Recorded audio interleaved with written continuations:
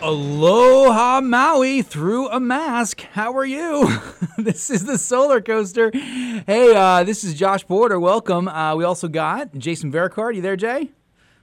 Good morning. And Brian Thomas. Hey, Brian, you there, buddy? Indeed. Hello.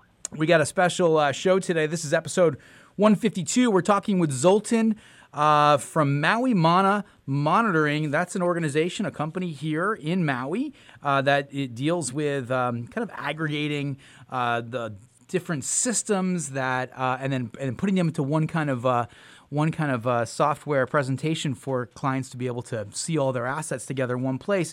Very cool technology. Love guys like this, Zoltan, that put together these, create new value propositions that are right here, in our homegrown kind of cottage industry of solar. We're very excited to talk to Zoltan. We've been talking for years. He's got some really cool special sauce to dig into. We're also going to get into a bunch of news and events about the solar industry throughout the world. We are observing social distancing in some new ways today. We got Brian, who's usually in studio with us, but he's calling in from his home office. So how's that feel, Brian? Good. It's a new program. Instead of work from home, call in from home. There you go. And Jay, of course, is calling in as usual from Japan right now. How's it going in Japan these days? The weather's warming up, and some of the kids are going to be going back to school. I'm thinking it's a questionable policy, but we shall see. Oh, boy. Okay.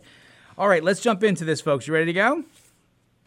Let's do it. Here we go. As always. Hey, folks, this is the Solar Coaster. We are a renewable energy themed talk show right here in lovely Maui County. It can be found Fridays at 1:05 p.m. on 11:10 a.m. That's Kauai. 96.7 FM Central Maui, 96.5 FM West Side, 98.7 FM Upcountry. www.solar-coaster.com is where we keep all our old shows. You can also listen live, check out the YouTube channel, which is a lot of videos and stuff from places that we have been, although we haven't been traveling recently. Just get yourself out of the house a little bit virtually and follow us around to all these interesting solar events that we've covered over the years. You can also get on our mailing list, but most importantly, get into that old show catalog and do your research if you're interested in any renewable energy technologies for your house, for your car. Chances are we've talked about it. iTunes, Stitcher, TuneIn, iHeart, etc. all carry the podcast Solar Coaster, so you can get those on your mobile device and listen to us anywhere you're walking around. Got some great sponsors, collaborators, and friends throughout the world here at the Solar Coaster, Fairwinds Wealth Management. That's Brian Thomas's own investment firm here in Maui. Thank you, Brian, for your support and collaboration over the last 6 months. I personally have learned a lot. If people need to reach you, how can they go about doing that? 808-873-3247 or info@fairwindswealth.com. Good time to get in touch with Brian. He's got some great strategies that can help you weather the strange times that we're in right now. Also, Enduro Shield and Perfectly Clear Glass. Had a couple of conversations with Gary Dolberg here in Maui. He is of Perfectly Clear Glass, and it seems like Enduro Shield is really starting to get some traction in the renewable energy space, specifically with companies like ISP and others that we've had on the show, because there's opportunity here with this panel coating that can keep your panels operating better and reduce the amount of soil and different types of things that get them dirty over time, right? So it's a really interesting thing to see these types of technologies take off as a part of being, in the Solar Coaster. Also, Sundrum Solar Pan Tech Design. Soon Solar Edge will be involved. I do want to make a special mention that we've had a new collaboration brewing for a while with the executives over at Solar Power International. And we're going to be doing some virtual trade shows and summits and things of that nature in order to help and kind of lead up to the big event, which hopefully is a green light, as usual, in the fall of 2020. So that's pretty exciting stuff, gentlemen. Opportunity to work with really smart guys over there at Solar Power International. So that SETS is the name of the organization that runs Solar Power International and North American Smart Energy Week. Alrighty, those are all our good friends out there in the world. You guys ready to go to news and events? Let's do it. Always. Alrighty, so what's going on out there, Jay? You want to start with global? Start with global, yeah, right away. So Spanish solar. We don't hear a whole lot about Spain doing stuff, but Spanish solar hits a generation record in the month of March after being locked down for a month. It's kind of interesting that as things shut down, solar production has absolutely spiked across Europe. This is, I guess, the headline is a little misleading because they basically have 9 gigawatt of capacity across the nation, and they installed 4 gigawatt last year. So of course, a year over year. Right. So I mean, they basically almost have twice as much as they did last year. They doubled so, their course, amount of they're going solar to in a knock single that. year. That's unbelievable, actually. Almost. Well, it's because it was such a small volume, but now it's getting to be significant, and they're using it, which I think is a great deal. So absolutely fantastic to see Spain making the moves. And did you mention that there was a lower load right now because of what's happening, like the overall impact of COVID-19? Is that part of this That's equation? Yeah, that's certainly part of it. I mean, in a lot of parts of the world, you're seeing curtailments because when solar spikes and they don't have a place to put it, they blow it off or they shut down the systems, which is called curtailment. So they're basically shutting down the solar because they just can't use the energy. Spain is going about it the opposite way. They're shutting down traditional generating facilities and using the renewable assets. There you go. And yeah, the article noted too that there was a 25.6% of all gigawatt hours produced nationwide, and that was when the sunlight was in a non-traditionally strong time of the year. Wow. So 1/4 of all energy produced or used? It says include individual milestones such as PV's success in covering 25.6 of all gigawatt hours produced nationwide. Check that out. Pretty substantial. It's produced, and they actually do. Yeah, and they do actually export some of that power too. I mean, they have to run these systems if they have contracts to export power even across borders, which they do quite a bit in Europe. There's a lot of high voltage lines going back and forth between the different individual nation states. There you go. Hey, Jay, you want to shift gears and talk a little bit about what's going on over there in Kenya? In Kenya, I like this story. You sent this to me this morning. Azuri Technologies is a home solar company in Africa, and they are specifically pushing a solar completely off-grid, a couple solar panels and a TV that gets their EDU channel, educational channel, 29, I believe, it's number channel 29. But they're pushing these all across Africa because they are also in lockdown, and it's meant to supplement education.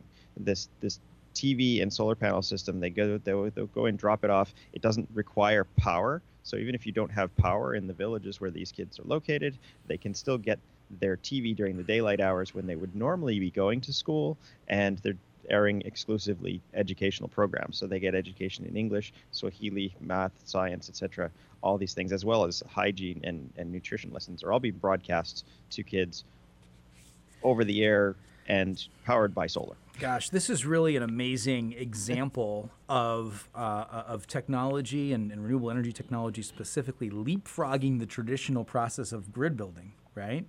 So you're not only are you bringing power, and you're bringing power to these environments that don't have grid access presently, but you're also bringing the devices that will bring immediate value, right? And in a specific time for a specific need. It's just remarkable. I've seen these different models over the course of the last few years where, and they do it on a, usually it's a funded model, right? And then it also a lot of the times there's an entrepreneurial component to it where they're providing jobs, sales, management, installation jobs.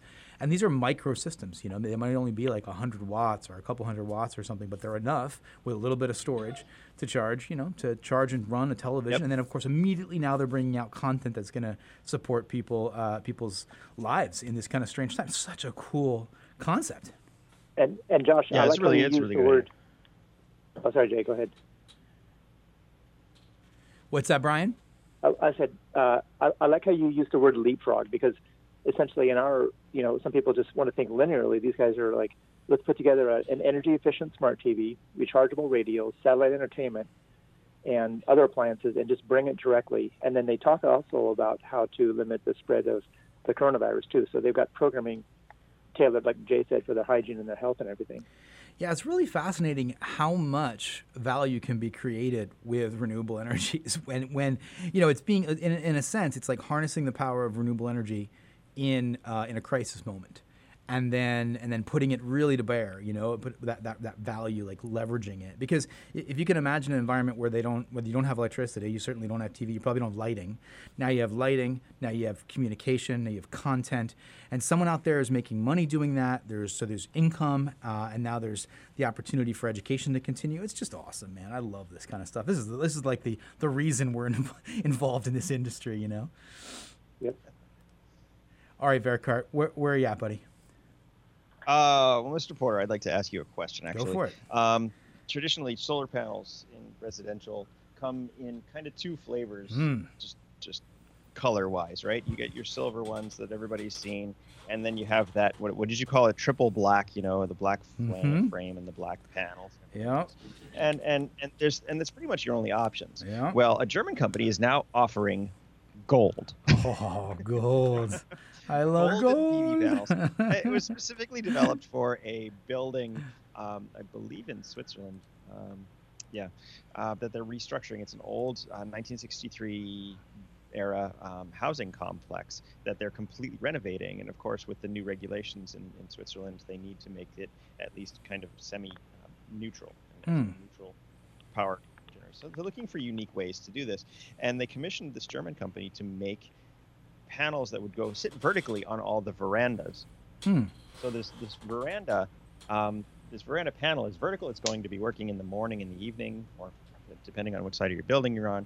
But they did want them in gold, and so they made these things, and they look actually really good. I mean, it doesn't look like a solar panel at all because we're so trained to see either silver or black modules. But it is. I did the math, and it's a little bit less on the capacity. The generation side, it's like 191 watt panel, which certainly puts it about like 10 years ago era. Yeah. Capacity. Yeah. Well, I mean, I guess here's the thing, right? Like this is part, and you mentioned this earlier, Jay. First of all, gold is a gold solar panel. What's not to love? But, and then, pimp my roof. Pimp my roof. It's like a grill for your building. But we actually encountered colored and tinted solar panels when EcoShip was looking at how to go about applying solar panels to the cruise ship, right? So there's a couple different companies out there that were doing that, and you had you could choose your color that you wanted, and there was a pretty good diversity of colors available. And of course, your efficiency is sacrificed in some part as a component of that conversation. So. You get an aesthetic to it. You lose some efficiency. In the case of when you have more space than you need and you can do this, maybe it works and makes sense. In this situation, it's interesting because they've got you're a vertical face, right? So it's very visible, much more visible than your traditional solar panel. So you can see why aesthetics might be reasonable. Let's say there was a decent reason to choose gold. I don't know why that would be, but. And then now, because it's vertical and it's right in front of you, you're going to see it all the time. So you don't necessarily want to see a PV panel, perhaps. You want to see something that looks like an aesthetic building block of a building. And then now you're just getting more energy where you wouldn't typically get it anyway. So the fact that it's a little bit lower efficiency, I think, is kind of okay. And it's kind of just like building out the capacity of a building. And then we're going to look at another article in a second about windows, right? So you have windows, you have vertical facing modules that would just be, regular panels in normal circumstances. So when you're doing that, I mean, it just seems to me like you're just growing the capacity to generate more energy and get more and more independent as a building. So I dig it, me personally. What do you think, Brian? Yeah, I think it looks cool. I mean, it's an interesting building in the fact that it is a balcony, but from the waist down is that panel, but from above that is actually a sheet of glass, so it's not open per se. Right, yeah. It looks cool. Get an extra 46 kW on that building. Sweet. Jay, which one do you want to jump at next? Yeah, so let's talk about those windows you were chatting about. I'm looking for that one. This is kind of the deal. We want to make buildings neutral. Buildings generally consume about 70% of the energy in like urban districts. That electric energy is consumed by a building that will doesn't have the roof space, right? It's a large vertical space. There's a lot of space interior to the building, but if you just try to put solar on the roof, you're not going to come close to what that building is actually consuming. And so a lot of folks are now targeting the side faces, whether it's these verandas or a new company, which is actually targeting windows. Ubiquitous Energy is a company in Redwood City, California, and they're trying to get regular looking glass to actually generate electricity. Now, we've talked about a couple different ways to do this before, like if you put like little thin strips of solar along the edge of the glass and use that fiber optic effect to harvest.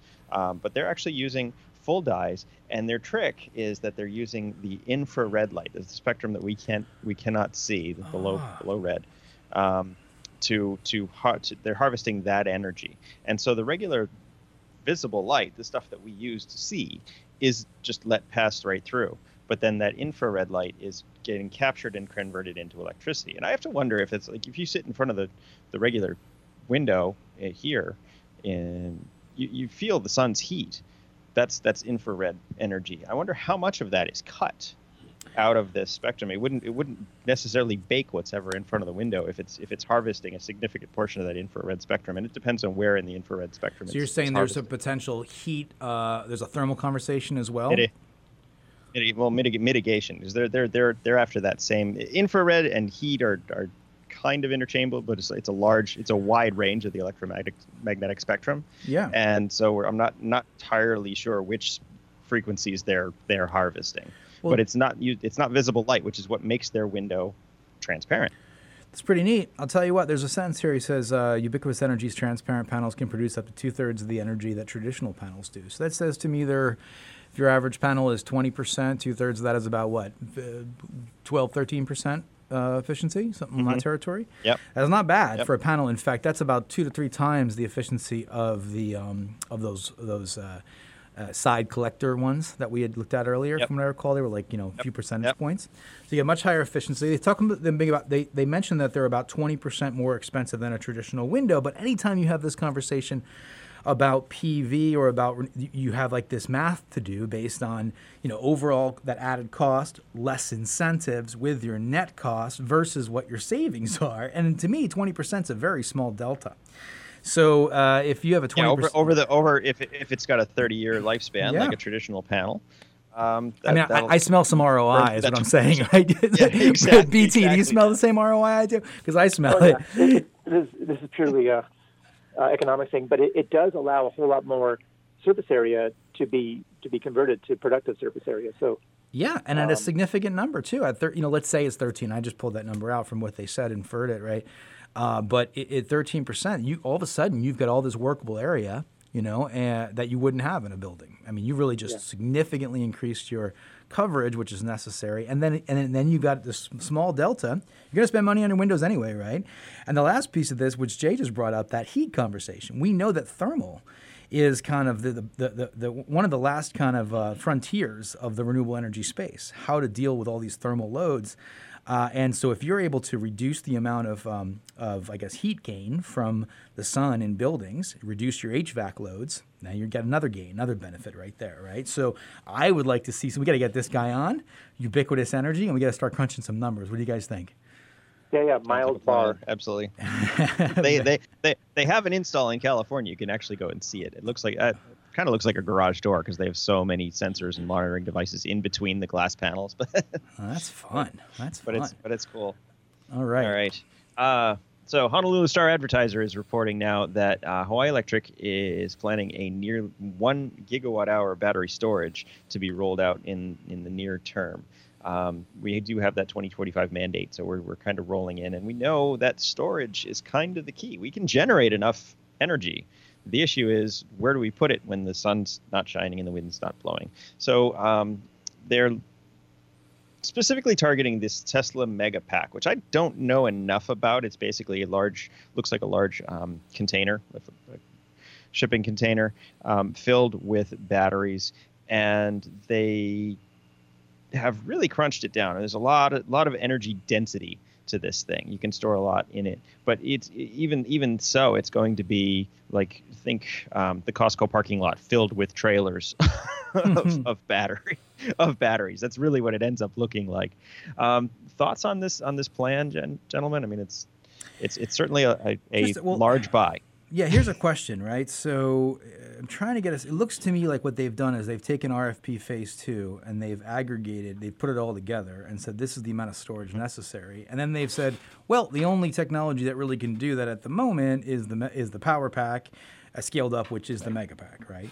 And so the mega pack, but they do, and we have like 3 or 4 articles covering this because we're trying to get information here.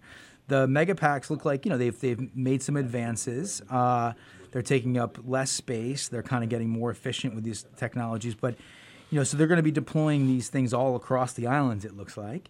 And they talk about it. They talk about some specifics too. They talk about pricing. Each mega pack is priced between $600,000 and $900,000. Ooh, I didn't know that. That's interesting. And they've got some of the functionality, some of the specs. There's more information kind of coming out about these. I think it's fantastic. But here's the question that I have. Megapack is a cobalt solution, as I understand it.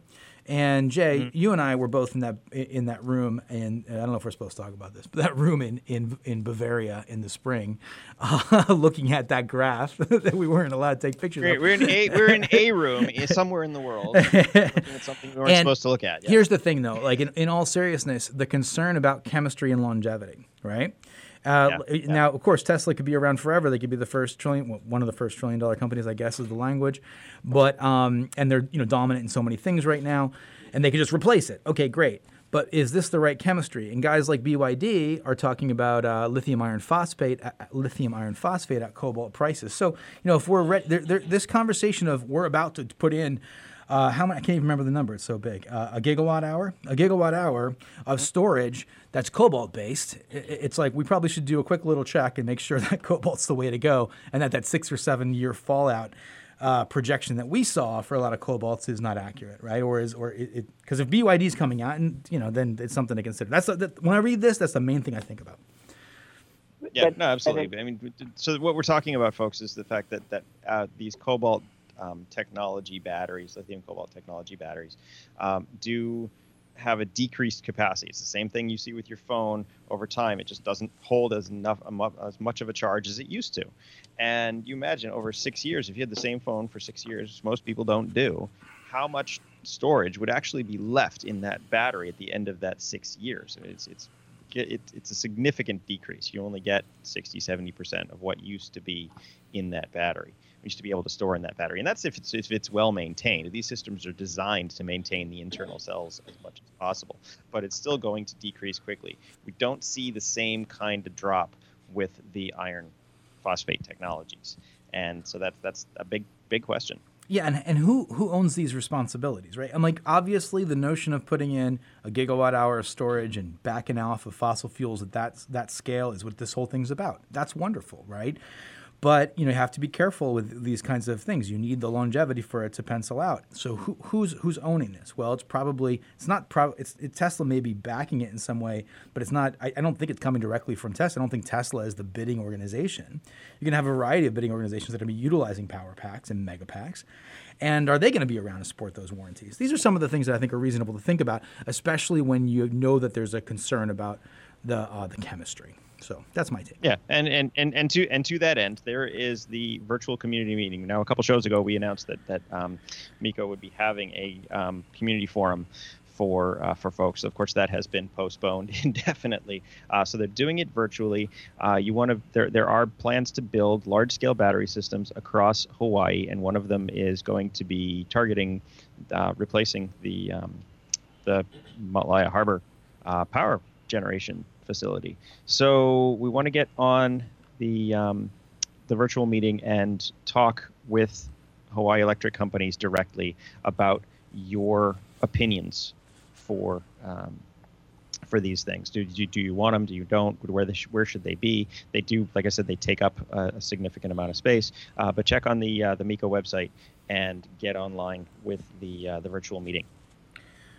Yeah. Jay, I thought it was the Kahului power plant, the 40 megawatt project to replace. Was it Kahului? It is Kahului. Well, they said they want to retire it in 2024, but retraction. It's the Kahului power generation system. But I'm the least knowledgeable of any of this stuff. But so sorry, go ahead, BT. No, go ahead, Josh. What part of this conversation is the fact that Hawaiian Electric which typically puts out RFPs, requests for proposals, from third-party organizations, from IPPs, independent power providers, to provide solar plus battery systems, right? In order for them to do that, they need land, they need capital, they need a big balance sheet, they need the technical prowess and all these different things to be able to do this thing. A company like Intergex is one of the ones that we talk to on a regular basis, but there's a bunch of them out there. There's NextEra, there's AES, there's a whole bunch of them. So the thing is, this is a self-build, right? Hawaii Electric proposed self-build 5 energy storage projects that go along with the renewables procurement. So they're self-building. They're not out there getting different bids to kind of see who can provide the best value. They're doing it themselves, and they're doing it on their own land, I believe. Let me check that out and be confirmed. Yeah. So, the concern here is that you've got a company that's basically saying, no, we're going to handle it ourselves, right? And are they getting the best value? Are they going to be offering the best value through that process? That's a reasonable question, I think. And I know that some of the utility scale providers that are used to doing these RFPs, they're looking at that very closely. And yeah, one of the things I said too is that they weren't going to share the competitive information with Hawaiian Electric so that it is fair to the people that are bidding. So I think it was good that we pointed that out and that they made a distinction on that. All righty. Okay, you know what? We're over. If you want to take that out, Jay, where can they check it out again? Just on the Hawaiian Electric website? Oh, the Hawaii Electric companies or the MECO website is the easiest one. Open your electric bill, and it's written right there. Okay, let's keep on that, folks. We're going to go to our commercial break. We'll come right back with Zoltan from Mana Monitoring. EnduroShield Glass Protection is the cost-effective way to help protect your PV investment, reduce cleaning needs, and help maximize power production. EnduroShield prevents etching, helps reduce soiling and debris buildup. At only 2 molecules thick, EnduroShield is optically clear, UV transparent. A one-time application provides up to 10 years of durability. To learn more about the coating, visit EnduroShield.com/solar. You can request factory application or on-site by certified technicians like the team at Perfectly Clear. In Hawaii and for on-site applications in Western U.S., visit perfectlyclear.glass or call Gary at 808-280-9422. That's 808-280-9422. Sundrum Solar is the manufacturer of a revolutionary thermal collector that fits on the underside of your standard PV panel to maximize energy capture per square foot. The Sundrum Solar Hybrid PVT system, combined photovoltaic and thermal, holds the world record for peak efficiency, capturing an astounding 86% usable energy. Learn how Sundrum Solar vastly improves electric, heating, and cooling economics at sundrumsolar.com. Pantech Design is ushering the world into a new age of home energy automation through the convergence of smart home technologies and renewable energy management. Unifying solar energy production, intelligent energy storage, and smart breaker technologies with smart home devices, Pantech Design's complete home energy automation suite incorporates unprecedented control of lighting, shades, climate, security, hot water, electric vehicle charging, and many other systems. Contact Pantech today at pantechdesign.com. All right, those were our wonderful sponsors that have kept the solar coaster on the tracks for quite some time now, 152 episodes. We're here with Zoltan from Mana Monitoring. Can you hear us okay, Zoltan?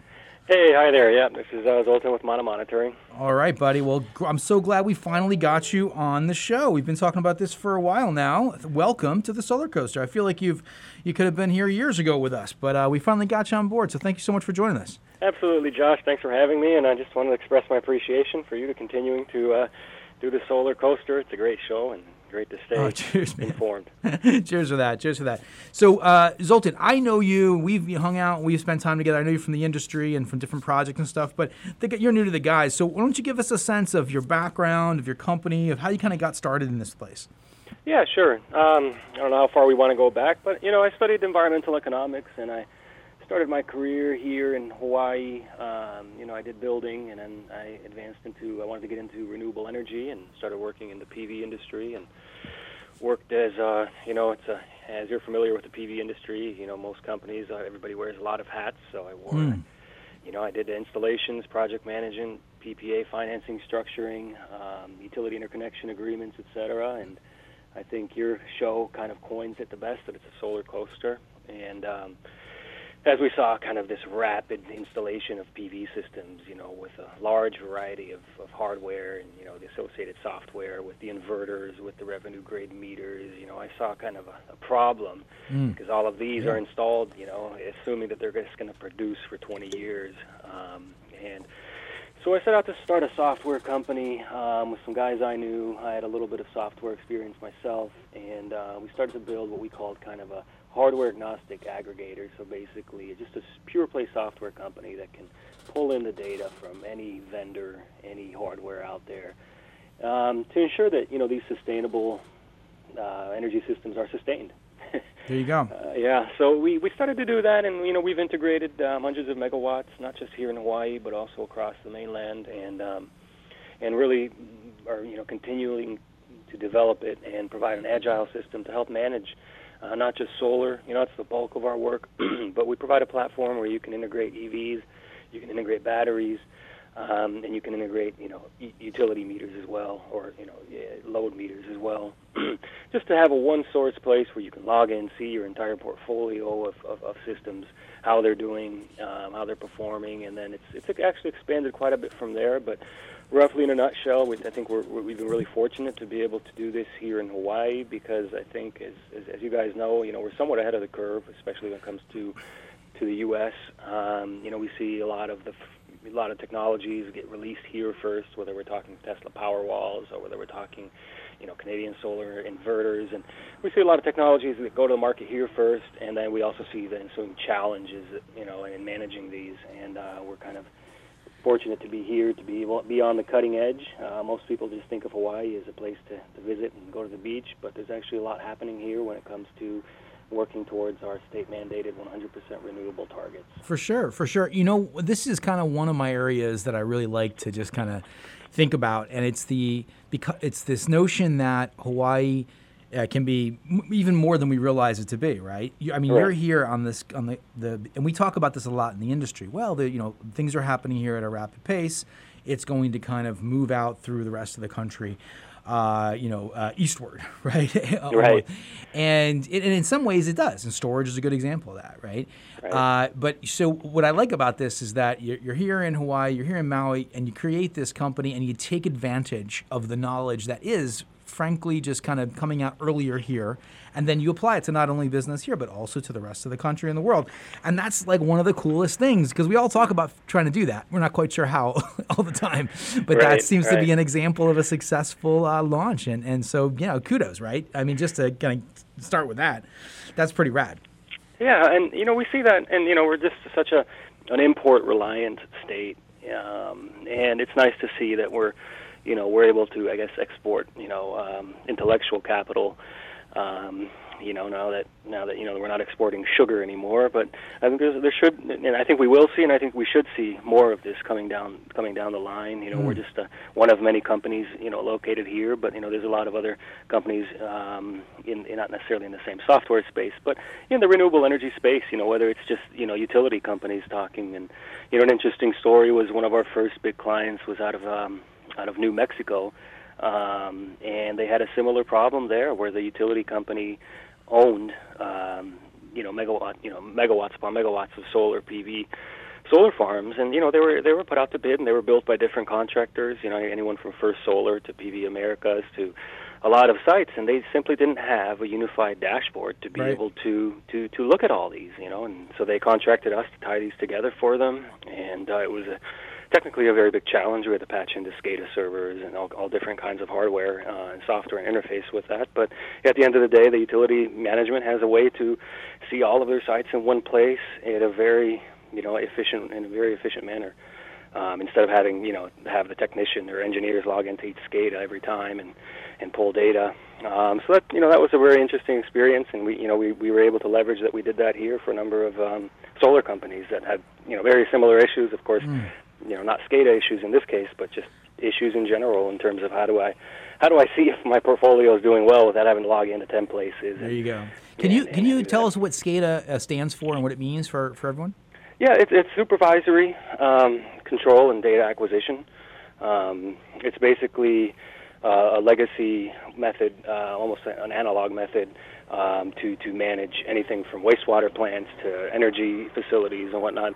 And we see SCADA, evolving and turning much more into the cloud and much more of a digital interface as it proceeds. But it's, in our opinion, it's kind of a legacy way to manage machinery and equipment.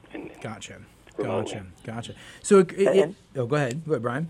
Well, yeah, I guess, Zoltan, I was talking to a guy that runs a SCADA conference, and he actually lives on Maui, but I guess it's the whole SCADA architecture and what you call it an operating system was built sort of before security, so it's been around a while, so I'm sure there's some unique aspects that you've had to tap into on the SCADA side. Yeah, absolutely, and security is going to be more and more important, and we haven't seen this transition. We in energy. It's as we all know here on Maui, and we all face the utility company. It's kind of a set industry that's been operating the same for 100 years, and now that's being upset and decentralized. And in certain instances, security does take a back seat. So I think we'll see kind of that turnaround and security play a bigger role as it's not one entity that controls the whole vertical. You'll have a lot more points of vulnerability where certain standards will need to be enforced and stepped up. So I think that's a good point. So, when I look at, you got a pretty great website here, by the way. I like the way it's really easy to kind of navigate, and you can see a lot of your work and cool things that are happening here. Tell everybody where that is. Oh, yeah, manamonitoring.com. Is that right? That's right, or if that's too long for you, you can just type in mana.solar. Mana.solar, there you go. And what I'm hearing here is that you were early on the kind of cusp of finding out how to aggregate these different systems for monitoring purposes. That was kind of like the first, part of this process, right? Sure. We want to be able to see this in one place. We don't want to have to go to 5 different portals and deal with 3 different manufacturers for inverters and get varying levels different of units of measurement. Yeah, and so you're bringing that all together, and you've got a special sauce that does that, I suppose, and that's kind of the stage that we're probably at now. But it seems like you would have a really good viewpoint on the bidirectionality of the grid as it evolves. I mean, you must be front and center with that notion. When we talk about it theoretically all the time, but I would suspect that you've got a pretty practical kind of understanding of some of the limitations and some of the opportunities. Am I correct in that assumption? Yeah, I think that's absolutely true. And it's kind of a walk before you run dilemma. And we're right now focused on integrating and aggregating distributed energy resources, kind of a read-only approach, if you will, with a bunch of other functions on there. But I think down the line, we're seeing new hardware become available, whether it's SMA's kind of new version of cluster controller and different ways to dial back inverters, and we see batteries being integrated, and we're going to see energy arbitrage. And I think when people look at the metrics of integration, first thing you want to do is have everything in one place, and then you can start building on top of that. So we look at this as a foundation to be able to bring that in. Let's get the O&M, the maintenance, the monitoring under control, and then we can start to deploy features to be able to really leverage some of the new technologies coming out there. So I think that's absolutely in the cards, and it's coming up here, probably sooner than later. But until we have all of these kind of, distributed energy resources centralized, it's going to be, it's kind of a chicken or egg dilemma. But you definitely don't want to put the carriage in front of the horse. So we're focused on aggregating and then being able to provide more functionality as the market opens up. I mean, you guys know, there's talk about energy arbitrage, about certain utility incentives to be able to leverage batteries, but there's still a lot of uncertainty both on the technology side and on the economic side, in terms of how to monetize ancillary services, for example. It's not really cut and dry yet. The economics are still a little bit gray. We're talking about that term value stacking of the batteries, right? Right. So all these different potential values. When you buy a battery, folks, you may be thinking, okay, well, hey, I need one in order to get a solar system and on a resi scale, right? Or I'd like to get one when the grid goes out, so I have power, right? But then those are a couple of value propositions. But the value stacking component comes into, well, could there be a revenue stream if the utility needs to use that asset when you're not using it, right? And then there's different types of potential revenue streams from that value stacking idea. So that's really cool stuff. It really is the kind of the future of where all this goes. Gentlemen, do you guys want to jump in? You have any questions here?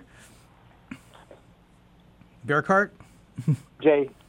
Not so much question, just a lot of respect. I mean, I come from a software background, just a network systems guy, and taking all these disparate systems and unifying it, just a tremendous undertaking. It's a lot of work, right? I'm really kind of impressed. Yeah, it is a lot of work, and I think we're so used to software just being seamless and easy to use, and hey, why can't I just download Mana and have everything connect? And there's so many different vendors, so many different, whether it's direct acquisition over an FTP protocol, or whether it's an API, which is application protocol interface. There's a lot of work that has to happen behind the scenes. So when we work with clients, we usually integrate larger portfolios, and it's almost like an agency. We have to work with them, hold their hand, especially through the integration process. And it's not, the industry standardization is not anywhere close to being plug and play. Like, hey, can we pull this in? And so there's a lot of work there. I think that happens behind the scenes that people don't realize, but they just expect everything to just be seamless. So there's a lot of work there when it comes to integration, and it's really, really interesting. And one of the cool projects, I don't know, Josh, I was going to mention this project we recently did in Honolulu. Mm-hmm. It was a very interesting project. It was a state project for the Department of Education, and they had a facility where they had solar, and then they installed batteries. They wanted EV chargers, and they wanted to monitor the utility feeders. And of course, you can have the inverter portion comes along with the inverters. You can monitor that, and then you have the utility smart meters. You can monitor that, and then you can put in XYZ, the EV charger, and check out that. And what we did for them is we tied that all together, so they can log in and see this facility and see, how much has been charged by solar, how much of the energy has come from the solar, how much is being diverted to electric vehicle charging. And actually, it was a pretty involved project. We actually worked with a company out of California called Open EV, and they have a really cool open architecture for level 2 electric vehicle chargers. But they didn't really have the software portion figured out. So we actually wrote the software to be able to smart manage these inverters, so you can turn them on and off. These electric vehicle chargers. So basically, you can turn them on and off with your phone app. You can turn them on and off from your web browser. You can set schedule times. You can divert PV power so that the cars are really only being charged by clean, renewable energy to really close that kind of loop. And then, of course, there's the batteries, and we're kind of studying the batteries. Again, we're just doing read and monitoring them to see, hey, how much is being charged, how much is being discharged, are they being used to their maximum level of efficiency? And what we see are that these are about a half megawatt. So it's 2 Tesla. There's 2 systems here, and they're Tesla batteries. And Tesla provides a great monitoring interface, to monitor whatever you have connected to that Tesla system. But, the minute you step outside of their ecosystem, then you're kind of left hanging, right?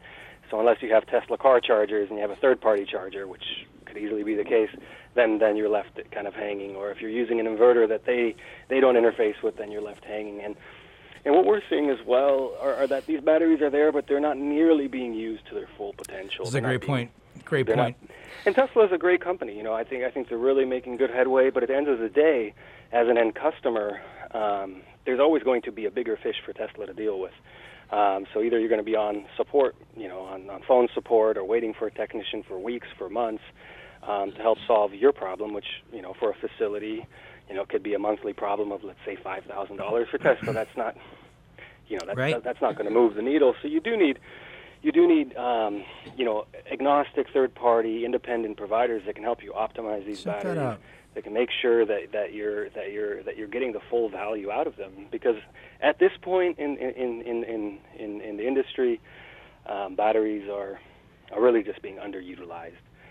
Let's take a look at that. And this Sure. is so interesting because we were just talking about there's a slew of articles about the 1 gigawatt hour multiple mega packs that are ready to be deployed through this RFP phase 2. It looks like on all our islands Poised to be dropped on us. poised to be airlifted from the moon, or whatever with Tesla. And so, we get all these batteries, and you just said like they're being underutilized, the ones that are in place right now. It doesn't surprise me that you said that.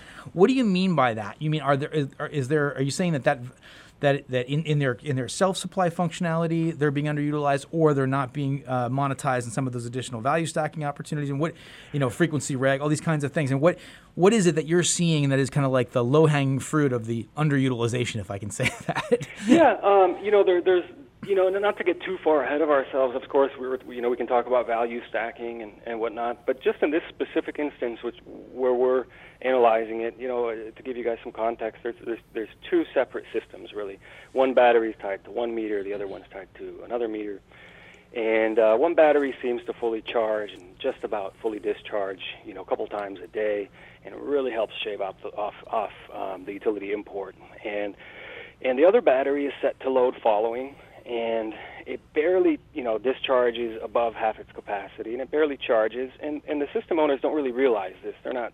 I'm sorry, but that's because of the load on that particular meter? It's because of the way the battery was configured. So if you install this battery, a commercial battery, say, hey, Tesla, set it to reduce my peak charge, or set it to make sure it has enough power, energy in there to help overcome a utility outage, or set it to this, or set it to that.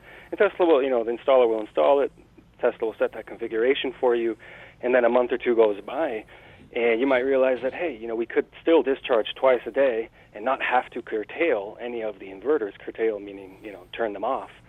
So just even on the very basic level, for commercial customers, I think there's a lot of optimization that can and will need to be done.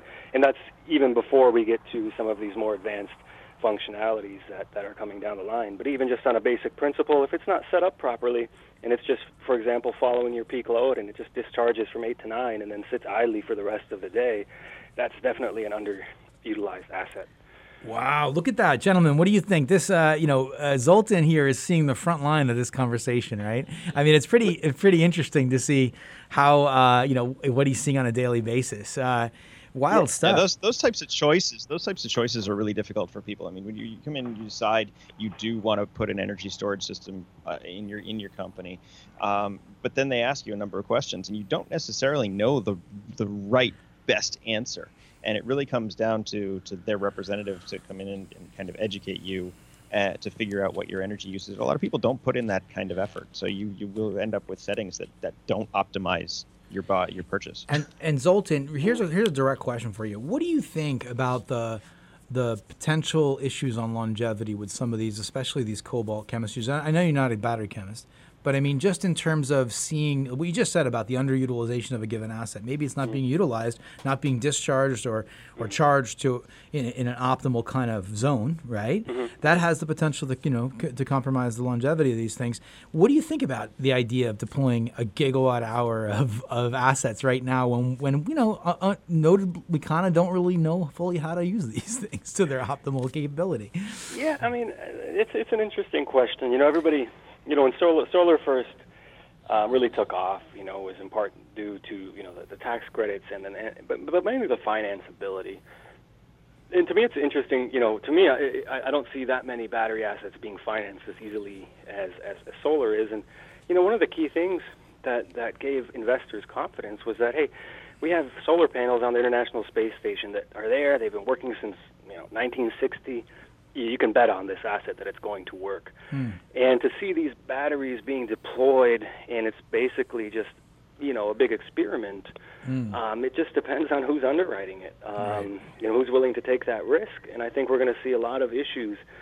And we can, from our perspective, all we can do is mirror what we saw in the solar industry, where we deployed, megawatts upon megawatts of solar PV with all kinds of inverters. And the thought was that, hey, 10 years ago or 15 years ago, this is a solar PV system, no moving parts. You install it and it's going to work. And those parts that do move, think inverters, they are the ones that fail. Those are the system parts that fail. And then those are a relatively complex piece of equipment that you need specialty guys out there to fix it, right? You can't just have an installer fix it. You usually need an electrician or a journeyman, or at least, and then that's not even enough. You need an electrician who also knows how to do networking. Right. And that's a big that's a big challenge. So I'm just a little concerned with the rapid deployment of batteries because it's much more complex than a solar inverter based system. Sure. And sure. are we going to have one thing I want to say labor to fix it? Yeah, there's one thing I want to say there, though. I mean, we just talked about there's a lot of negativity about a particular battery chemistry, and we just told everybody to go on the virtual meeting for Hawaii Electric companies and talk about this energy storage thing. I do want to make it very clear, though. I mean, we're still trying to figure this stuff out, but don't let the perfect be the enemy of the good here. Right. We're still making progress, and if we don't roll them out and we don't do the research, we'll never figure it out. Oh, absolutely. Absolutely, and not to be kind of the doubting Thomas here, but to me, whether it's lithium iron phosphate or lithium ion or cobalt, to me, the lithium-based battery approach it reminds me of pagers in the 90s. I would travel back and forth, Hawaii and then to Europe. I have family there, and for some reason, everybody had cell phones already, and in America, we were still using pagers. That's right. I kind of got the feeling that the pager, the manufacturers had a cartel, and they said that we can sell the rest of our stocks for the next 2 years, and then we'll deliver cell phones. And to me, batteries are kind of in this intermediary space. We need batteries to help balance out the grid, to help further deployment of renewables, but long term, is that an environmentally sound solution? 20, 30 years down the line, I would say that's a negative. And is that the best way? Probably not. And in my mind, I always circle back to hydrogen as kind of a long-term good solution. Even though they've kind of we're going to go grab a beer 1960 as well, and we haven't seen anything happen. But one interesting thing, that I noticed in the market here, that Cummins, was a generator manufacturer. They recently purchased Hydrogenics Corporation for I think about $260 million. And, I think that's a little foretelling as well that hydrogen is coming down the pipeline. And if we look at the spot energy prices where, on certain days in the traded markets, whether it's Europe or California, so, solar power will be negative. I mean, they're paying you to take it. So all of a sudden the question of efficiency of electrolysis. Yes. Okay, so what if it's 60% or 40% efficient? But Zoltan, I got to tell you, my brother, we've got a rule here. You don't say hydrogen with only 2 minutes left in the show because you got Jason over there raring to go. There's so much going on. Hydrogen is very exciting, and I'm really glad that you brought that up because it is, it could be that, the notion of lithium, I think the way you described it with pagers is a great example. Yeah, my mind was just kind of thinking, Jay, about the early level, cell phones over in Japan when they were out so much earlier, those really high-tech devices. Same thing, right? So absolutely. Hey, one real quick one before we only got about a minute left here. Who's your product really for? Is what I want to know. You talked about companies and universities, et cetera, et cetera. In 20 seconds. 20 seconds. Great question. Our company's really for solar companies that actually do care about O&M. We help them take care of that. So not only do we monitor, but we have a ticketing system, a reporting system. You can see outstanding issues on your phone all in one place. So they're really for solar companies, and of course for financiers and PPA companies that can also bill off our platform to make sure they have everything in one place. So we work across a few verticals, but generally solar companies and PPA providers. But just FYI, we're in the kilowatt hour business, so we do also do sub-metering. We monitor a lot of condos here. All right, gentlemen. And Zoltan, I got to thank you for your time today. It's been wonderful to get to know you. I'm so glad we brought you on. ManaMonitoring.com or Mana, what was it again? Mana.solar. Mana.solar. Gentlemen, it's been a great show. 152. Thank you. We are sponsored by Fairwinds Wealth Management, Sundrum Solar, Pantech Design, Enduro Shield, and Perfectly Clear Glass, and a bunch of other great companies. Thank you. Have a wonderful weekend. Be safe out there. Aloha Friday. Bye-bye.